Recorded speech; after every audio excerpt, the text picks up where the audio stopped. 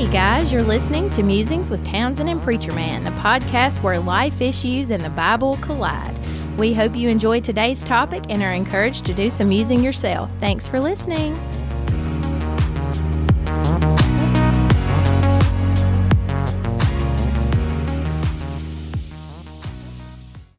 Ladies and gentlemen, we've made it to another recording session. We are super thankful to be here with you.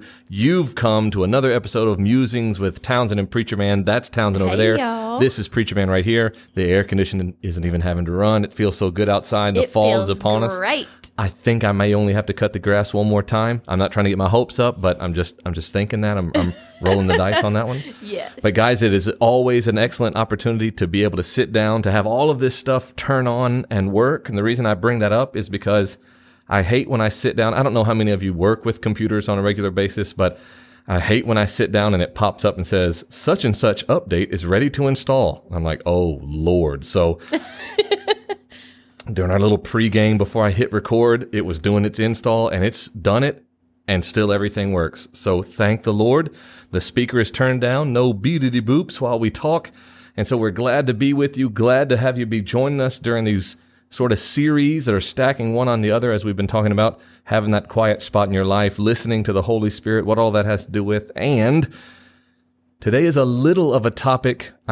Today's 77, I think. I don't know, but I know that there's no way Preacher Man got through 70-something topics and didn't already talk about depression. We did. But I want to talk about a different kind of depression because I want to presume that maybe this is one we don't talk about very often. It's not recognized very often. And because I recognize it's very much a part of something I still to this very day am dealing with, I think it deserves to be talked about, and especially building off of the past couple of topics. So today you will have already seen the title, but the title wouldn't have told you that. In fact, the title, and I already know this, future me will have already done this.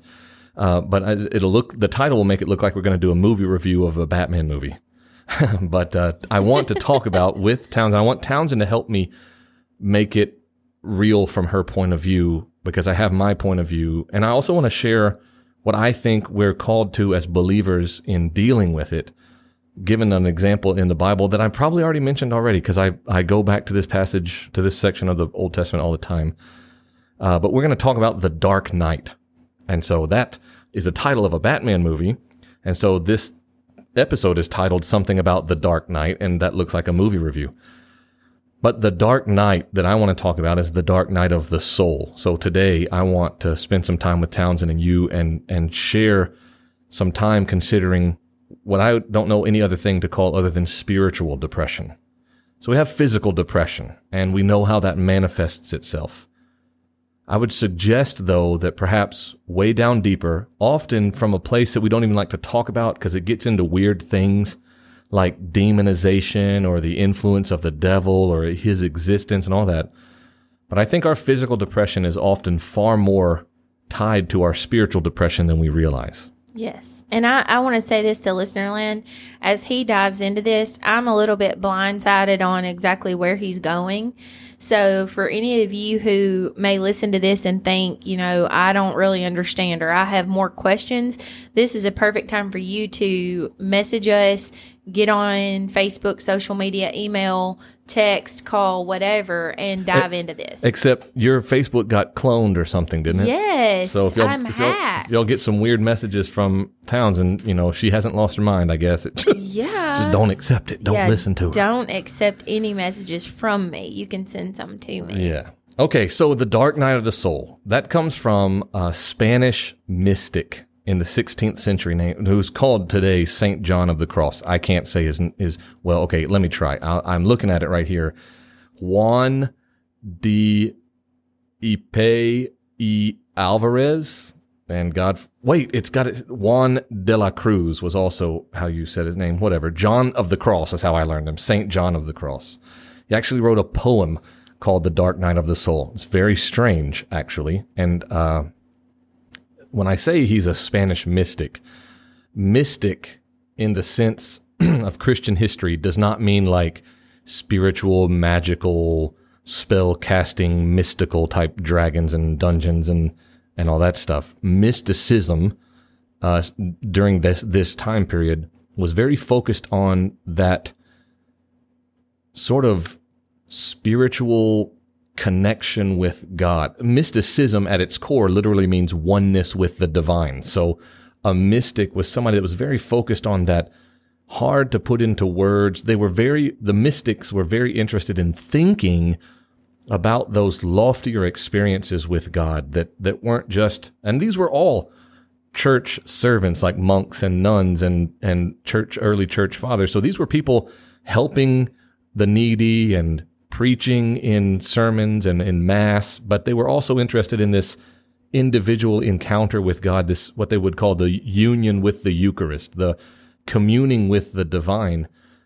And yet St. John of the Cross wrote this poem, The Dark Night of the Soul, which he then actually wrote 2 different commentaries on because it was so confusing, I guess. It's a very strange poem. Just reading it, you're like, what? But The Dark Night of the Soul is literally a recognition that there is a time in your life, there is almost always a time, if not many times, in which you encounter something that we would call a spiritual crisis. That while you are what a mystic would have called journeying toward the union, you and I might call maturing as a believer, while you're on that journey, part of that journey always involves a dark night of the soul, a spiritual crisis. Some people have had crisis of doubting his existence or doubting the existence of eternity. There was a very famous nun, what is her name? Saint Teresa, the child of God, something, or I can't remember. But anyway, she doubted eternity, and I remember reading that she had written to her or said to the other nuns in her coven, whatever you call that, whatever, the nun house. I remember that she had said to them, it was in a book I was reading, if you only knew the darkness that I had plunged into.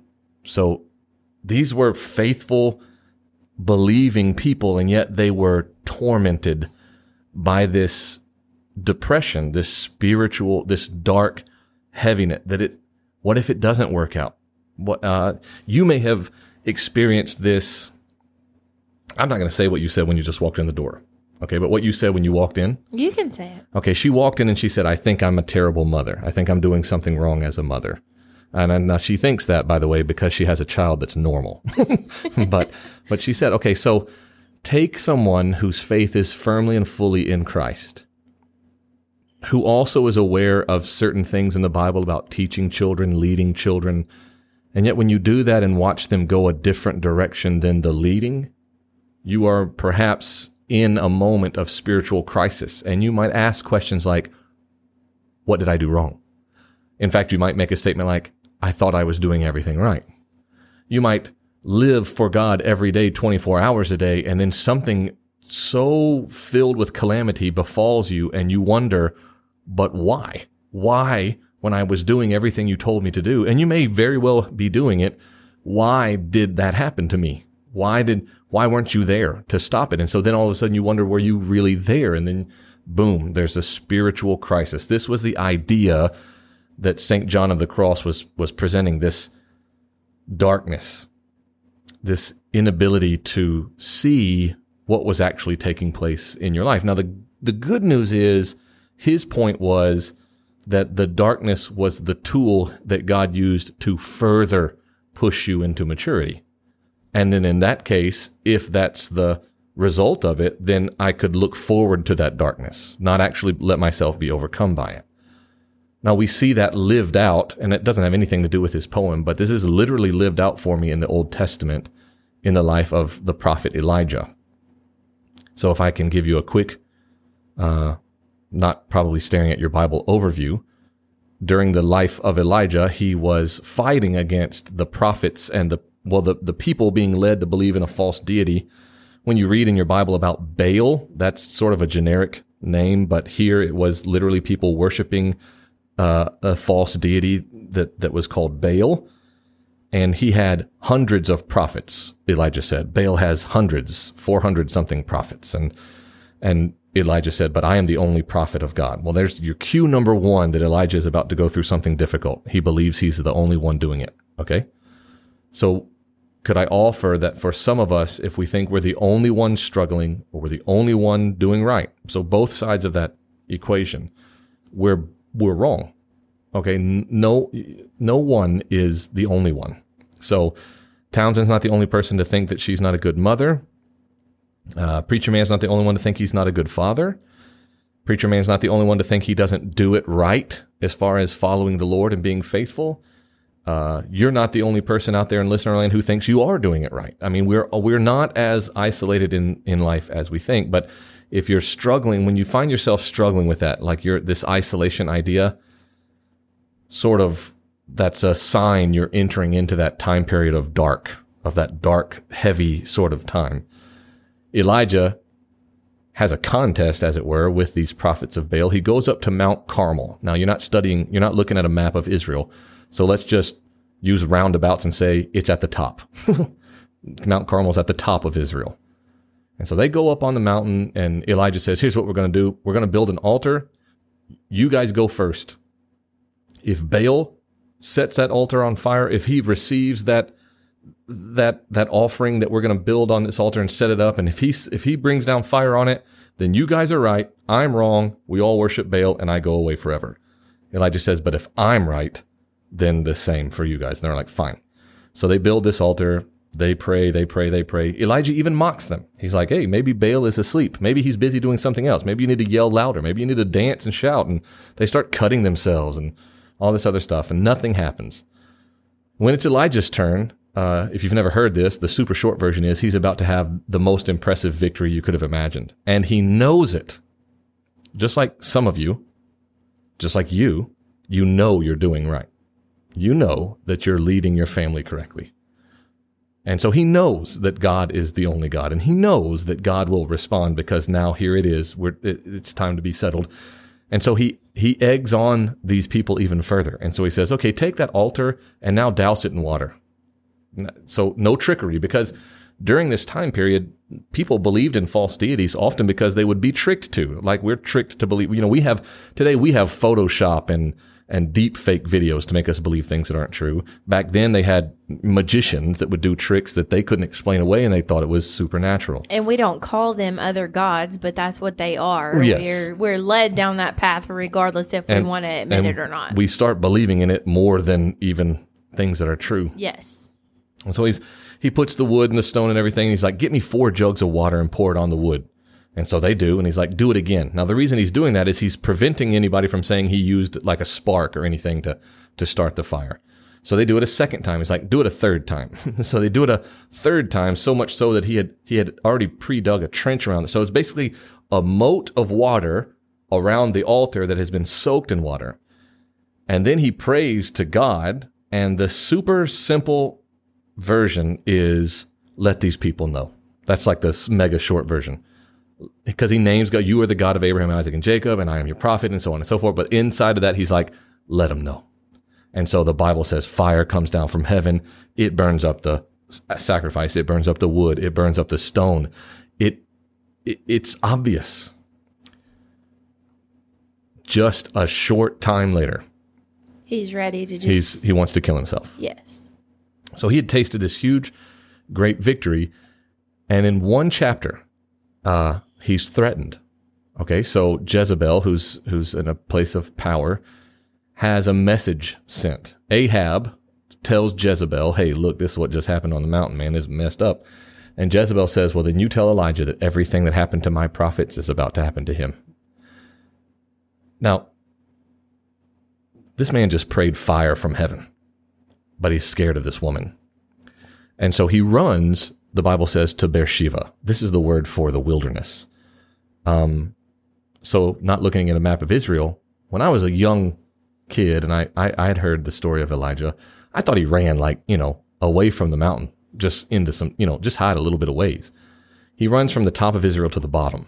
So if you have any understanding of the shape of Israel and Mount Carmel's basically at the very top, Beersheba was the wilderness south of the bottom line of Israel's territory. So he runs literally across the country to get away from this woman. Then once he runs that far, he goes deeper into the wilderness to Mount Horeb. That means the mountain of God. This is also the mountain that Moses got the 10 Commandments. He goes on that mountain, and when he gets there, he's asked why he's there. Why are you here? And he says, because I'm the only one. Everybody hates me. Look at all the things he believes that aren't true. First, he believes he's the only one. He's wrong. Everybody hates me. He's wrong. I'm no better than the people who came before me. He's wrong. I just want to die. This is the dark night. Okay? This moment in which you are led to believe things that are not true because you're stuck not being able to hear. And so I'm afraid that a lot of us live quietly in this place and spend the energy that we're given every day convincing the world and ourselves that it's not true, that we're actually okay. Well, we're not okay. We'll sit in church on Sunday. We're okay. We'll get up and go to work on Monday. We're okay. But we're not okay. And so you don't have to be crying in your car. You don't have to be staying up at night to be broken on the inside. Because if nothing else, as a creation, we're very good pretenders, you know? Yes, we are. And we also don't like when the pretense, is that the right language? Anyway, we don't like it when we're busted. You know, we don't like it when somebody sees behind the curtain. You know, and that's in Wizard of Oz where we get that phrase from, pay no attention to the man behind the curtain. He didn't like the fact that he had been found out because then you have nothing but the truth. And so it's an interesting thing when you see how God handles Elijah's problem.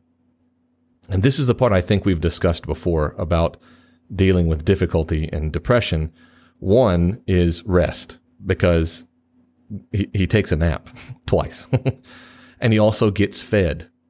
And so I see biblically that, and I don't mean to belittle, I think I've said before, if I haven't, I'll say it the first time, I take an orange pill every single day to try to help myself deal with the things I'm asked to deal with. I wasn't actually built by my Creator to need that pill. But even with a well-meaning heart, I have taken things he didn't ask me to carry, and now I need that pill to do what I said yes to, not what he told me to say yes to. Exactly. And it's interesting to me that before he even speaks with God, so at first when he's asked, why are you here? The Bible says it's an angel of the Lord. But before he has an encounter with God, he's required to rest and eat well. Well, we're all strung out and exhausted, and we eat garbage. And so when we find ourselves, I believe, stuck in this spiritual muck, we need someone to stop and ask us about those things. Like, are you getting rest? And then we have to peel the curtain back. You know, are you?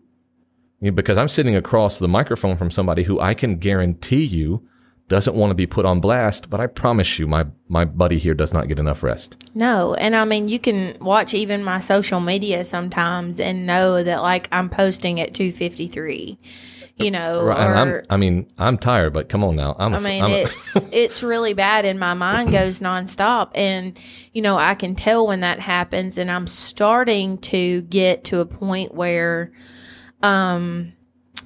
we just kind of had a conversation about this before we hit record about being brutally honest and open with our people, you know. And for me, that's in my Sunday school room. And sometimes I have a hard time convincing them that what I'm saying is as bad or whatever as I'm saying it is.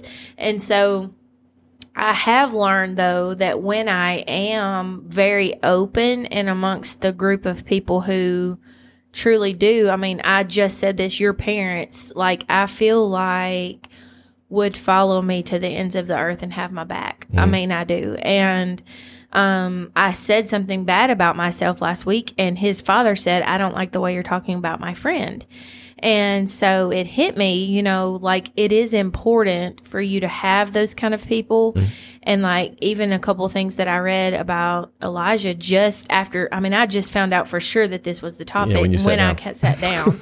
So I was reading a couple of things, and it mentioned having your modern day angel, which would be your friends in Christ, your Elizabeths that you can go to, and someone that's your support system in Christ. I think that's the key word, in Christ, because some support systems will hand you the alcohol or the whatever else that might numb the pain. But, I think that is a very important part of a spiritual depression, and the dark night being battled away. I just don't know sometimes that it's ever completely gone necessarily. And my Cowgirl crew started a study about Babylon and talking about Daniel and some of the things that Daniel has encountered. And Babylon was bad. Like we forget, that it's not just 2021 and we're bad. Like it was bad then too, And I mean, a lot of bad. And there really wasn't the internet to broadcast it everywhere, but it's still, everyone knew it was bad. And so one of the things that was discussed in my most recent video was the fact that real faith and fake faith look very similar by, passers-by. They're just checking you out, and it seems very, very, very the same. Right. And then the trial, and I start thinking, I'm like, I have never in my life just seen someone kick back in a hammock and me be like, man, they love God, they trust God. Every time that I've ever had that thought about someone, man, that's a faithful person. Man, she believes in God. Man, he has got it going on. In the middle of some difficulty. In the middle of something crazy. And so that hit me like that. I mean, you got to have it. You ain't going to want it. But just like he said, it's not an elective. It's required. That's exactly what John of the Cross was pushing toward. Like, you have to go through this because of what it produces in you. Yes. Right? Because then you come out with the story of this. It got popularized, and I hate to use things that have almost lost their meaning. But yes, I was in the middle of all of that, but God. Yes. But God did this and that. And I didn't see it at the time. I didn't know. Elijah is being told to rest by the angel, waking up and seeing food given to him by God. He doesn't know what I'm being shown is that I need to rest well. I need to find comfort in knowing I've done what I could do. I've been as obedient as I could. Doesn't mean perfect. It doesn't mean I did it all. I can't save the world. You can't save the world. We can't save the world together. But we can do what he's called us to do in that little... But he doesn't see it then, but he does later. And, we don't... That's the biggest thing you have to remind yourself if you're someone who's experiencing this. And I have to tell myself this all the time. In that moment, I ain't going to get it. In that moment, I'm not going to see the full picture. And it may be a real long time before I do. My friend said last night, she said several years after I lost my dad, she said, I thought we lost. Like, this was a battle we lost. It didn't work out how I thought it was supposed to. She said, I thought if I sang for the Lord loud enough, if I talked the right talk and I said the right things, if anyone could turn it all around for him, it was me. And when it all didn't turn around the way I thought it would, and she said, I had all the faith in the world that it would. And when it did not work out how I thought it should, I thought we lost. For years, I thought we lost. And then one day it hit me, that was just a part of my story. Right. The battle wasn't finished. It wasn't lost. It was just something I had to get through. Yeah. And, that's the thing is people will watch, we just talked about that. People will kind of watch our lives sometimes and think, well, I mean, I guess they've got it figured out. No, I can assure you we don't. And then there are so many people who I've thought, man, they've got it figured out. They have always had such faith in Jesus Christ. They must be like 20 and 21 with the Lord. And then to hear them tell it after the fact, they're like, oh no, when I was going through it, that's not the case. And but so then, I think... So you ever notice sometimes we don't even want to believe them? No. Like, they tell us the truth. They're giving us the truth, and we're like, no, that can't be. They're just trying to sound... They're trying to present some lofty version. That can't be right. Exactly. I mean, why do we do... I don't know why we do that, but... Well, another thing that we do is we as humans tend to place so much expectation on the result. And we tend to place so much emphasis on what we think we should be accomplishing. And I mean, I really have. I'm sure I'll go back to thinking this in the near future, because I don't ever cling to what God's telling me long term and just keep it there. But for right now, I've truly kind of gotten to a point where I'm realizing the can I thing. Hey, can you? And if it's no, then that means go on and quit dwelling on it. And if you can, then do it.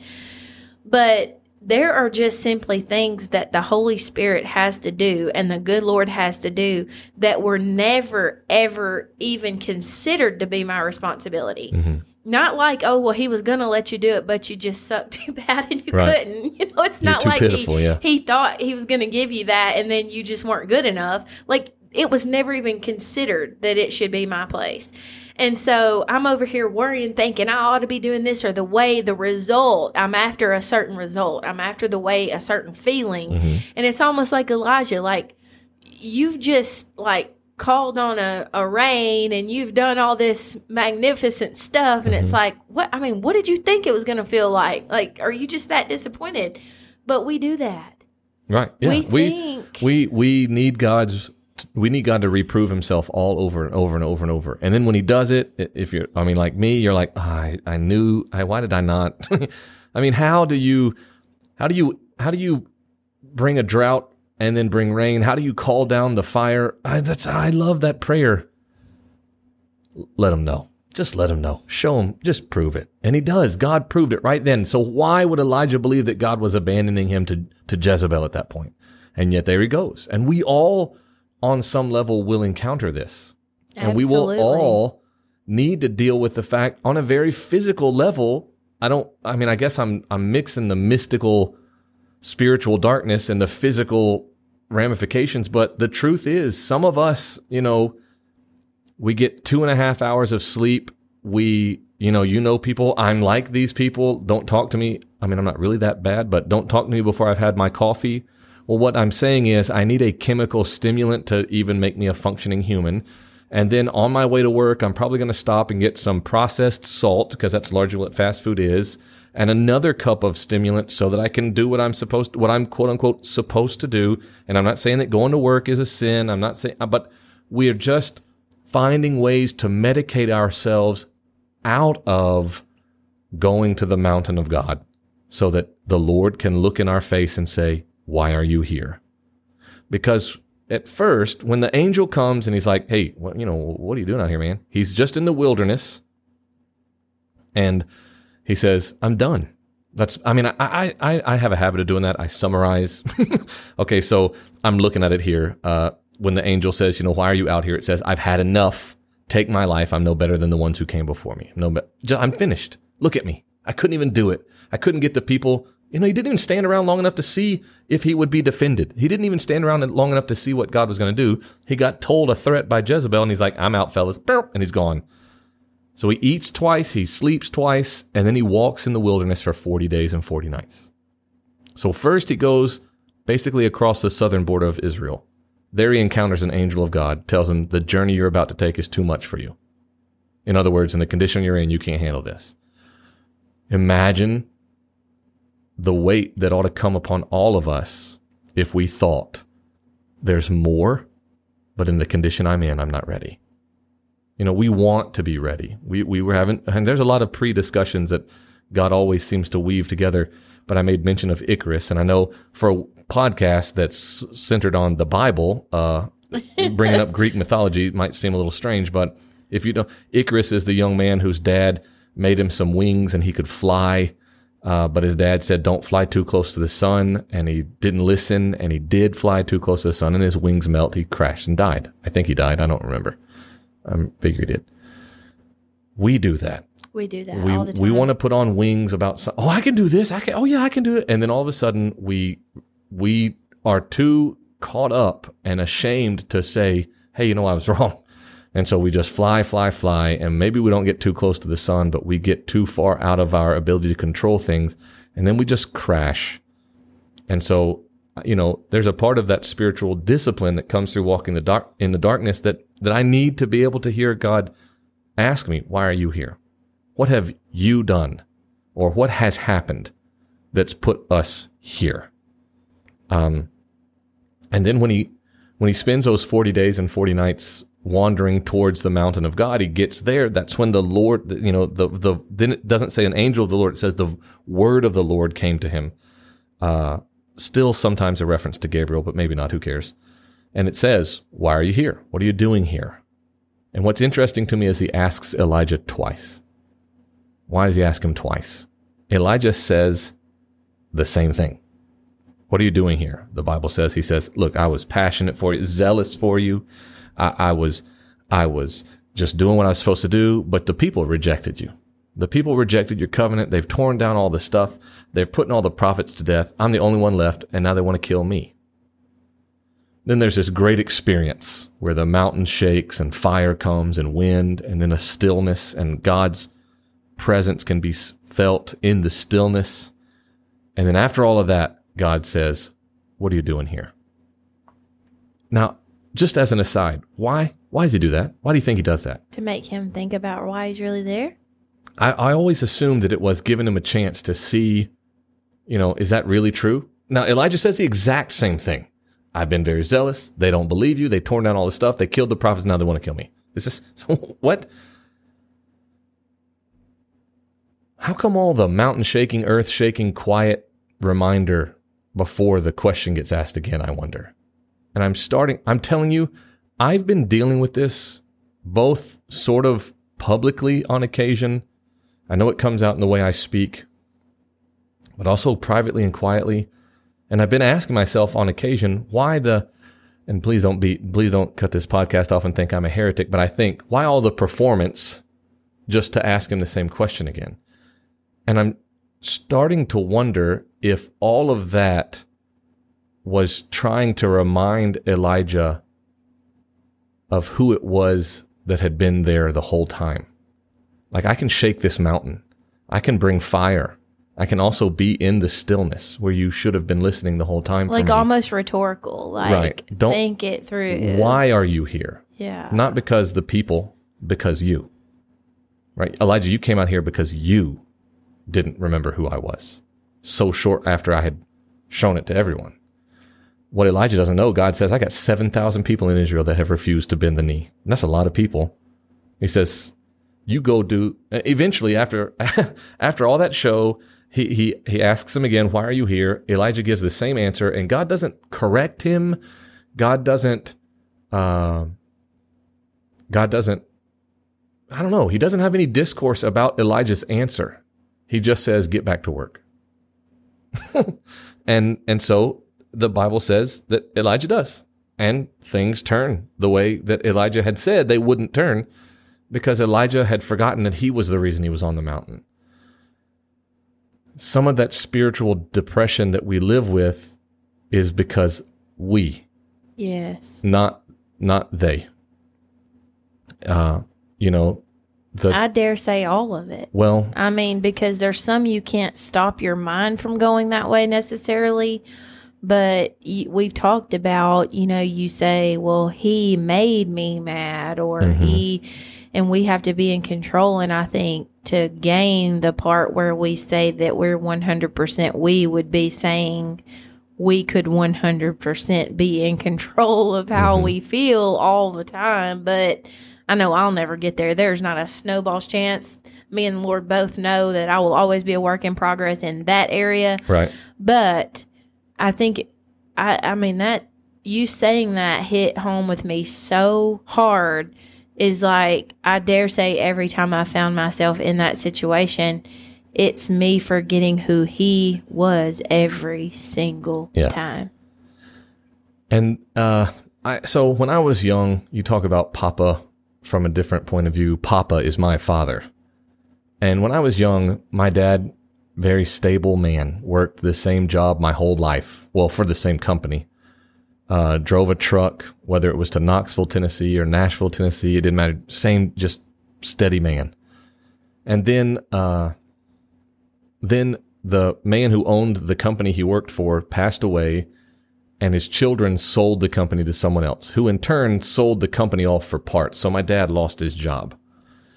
And so I have a lot. at the time, there's no comprehension. If you're like, well, what was it like when your dad was without work? No clue. It's all the same. Dad was just home more. I don't know how hard it was to get the bills paid. I don't know how hard it was to have Lucky Charms in the closet. I don't know. I never knew any of it. Okay.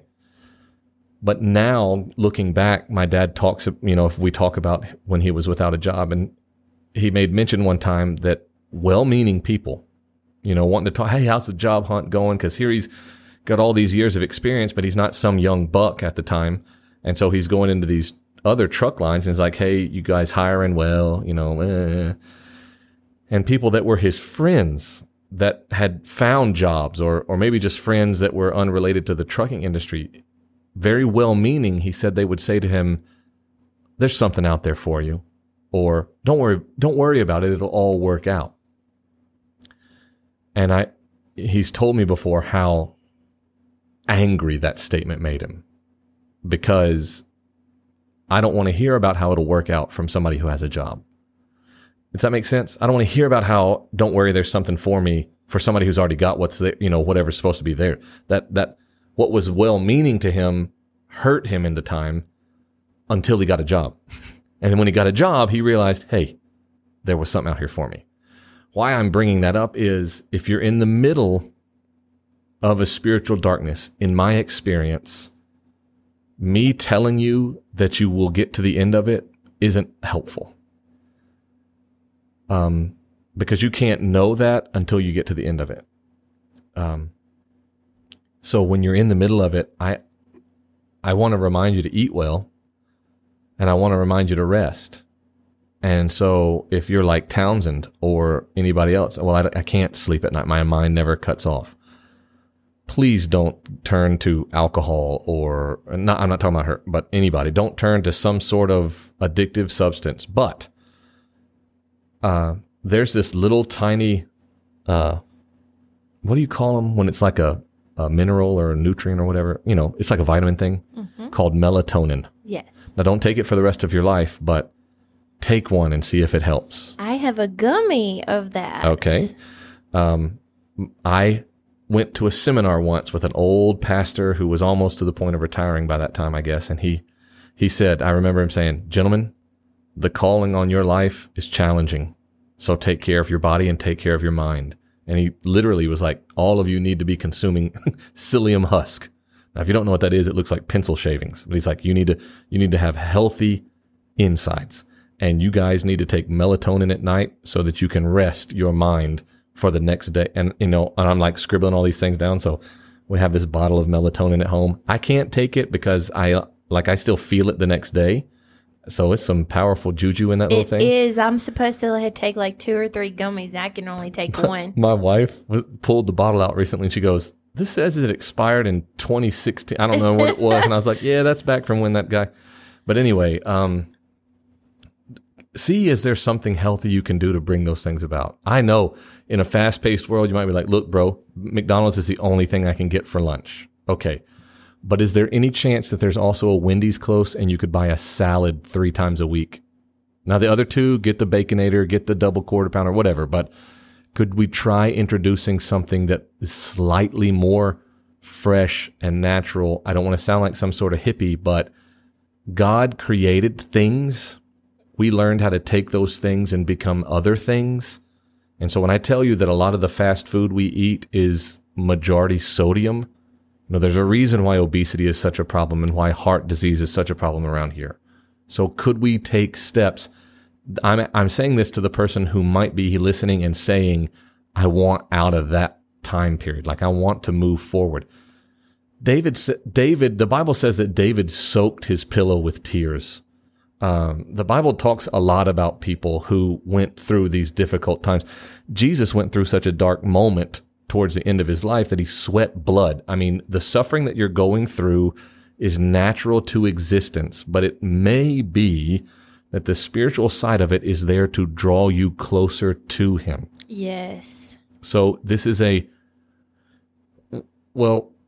been written about this poem that it's describing a path that is unknowable, meaning I can't tell you how to go through it. I can't tell you how to get out of it. But what I have at least learned in my own journey of trying to move through it is that focusing on the things that I do, Mason, why are you here? Yes. Partly I'm here because I don't live correctly. I'm not rested. I'm exhausted. And so I feel everything emotionally. I lose my ability to have reason because I'm just burnt out and strung out. Somebody once told me not to burn the candle at both ends. And I said, well, what do you tell somebody who cut the candle in half so there could be 4 ends to burn? I mean, what do you tell somebody who's put their hands in too many pots? And the answer is some of those pots have to go unstirred. Yes. And you have to do that. I literally, over the past maybe 2 weeks, my husband and I have talked, and he said, I think you've had like a bunch of good days lately. And honestly, at work, they haven't been good. They've been busy. We've made changes employee-wise, and they've been some of the hardest. But my little secret for the last about 2 weeks is watch the babies. And this is I'm going to kind of end my little, I wasn't prepared for this conversation, but I have been trying to watch the little ones more because when I watched how my child dealt with loss and how she's dealt with what she knows about our Creator, and her friends too, and those who don't even know that's what that is yet. They're not of the age of understanding yet. But I watch what comes natural to them because that's how God created them. It is just very, very, very motivational, I guess, for me to replicate that as closely as I can. We complicate it so much, but the things that little kids do, just like they get tired at night and they may fight sleep a little bit, but they lay with their mama or their daddy and they just kind of drift off into Never Land. And just the things that my child does, some of the things that we've been doing lately, and I shared this with my Sunday school class, are if my responsibilities can in any way involve her or kids or whatever, I've tried to incorporate that in and watch. And last night I was doing laundry and she got inside the laundry basket and she wanted to be my hander, which meant she wanted to hand me the laundry. And so we did that, and there's been such a peace about some things. And so lately I haven't been using the melatonin. And when I wake up at night, I count her toes. And I just lay there and rub her feet and count her toes. And in no time, I've fell back to sleep. And so I encourage you, whether you have your own children or not, but watch them, because there's something so special about a child and childlike faith that they don't even know they have yet. And we complicate things so much. And so the dark night, they're going to have dark moments when the wrong juice is poured, but they don't know the dark that we know yet. And so there's something so innocent about their life that when we watch them, sometimes I think if we tried to replicate some of that, we can't stay babies in our faith, but we can have childlike faith. Yeah.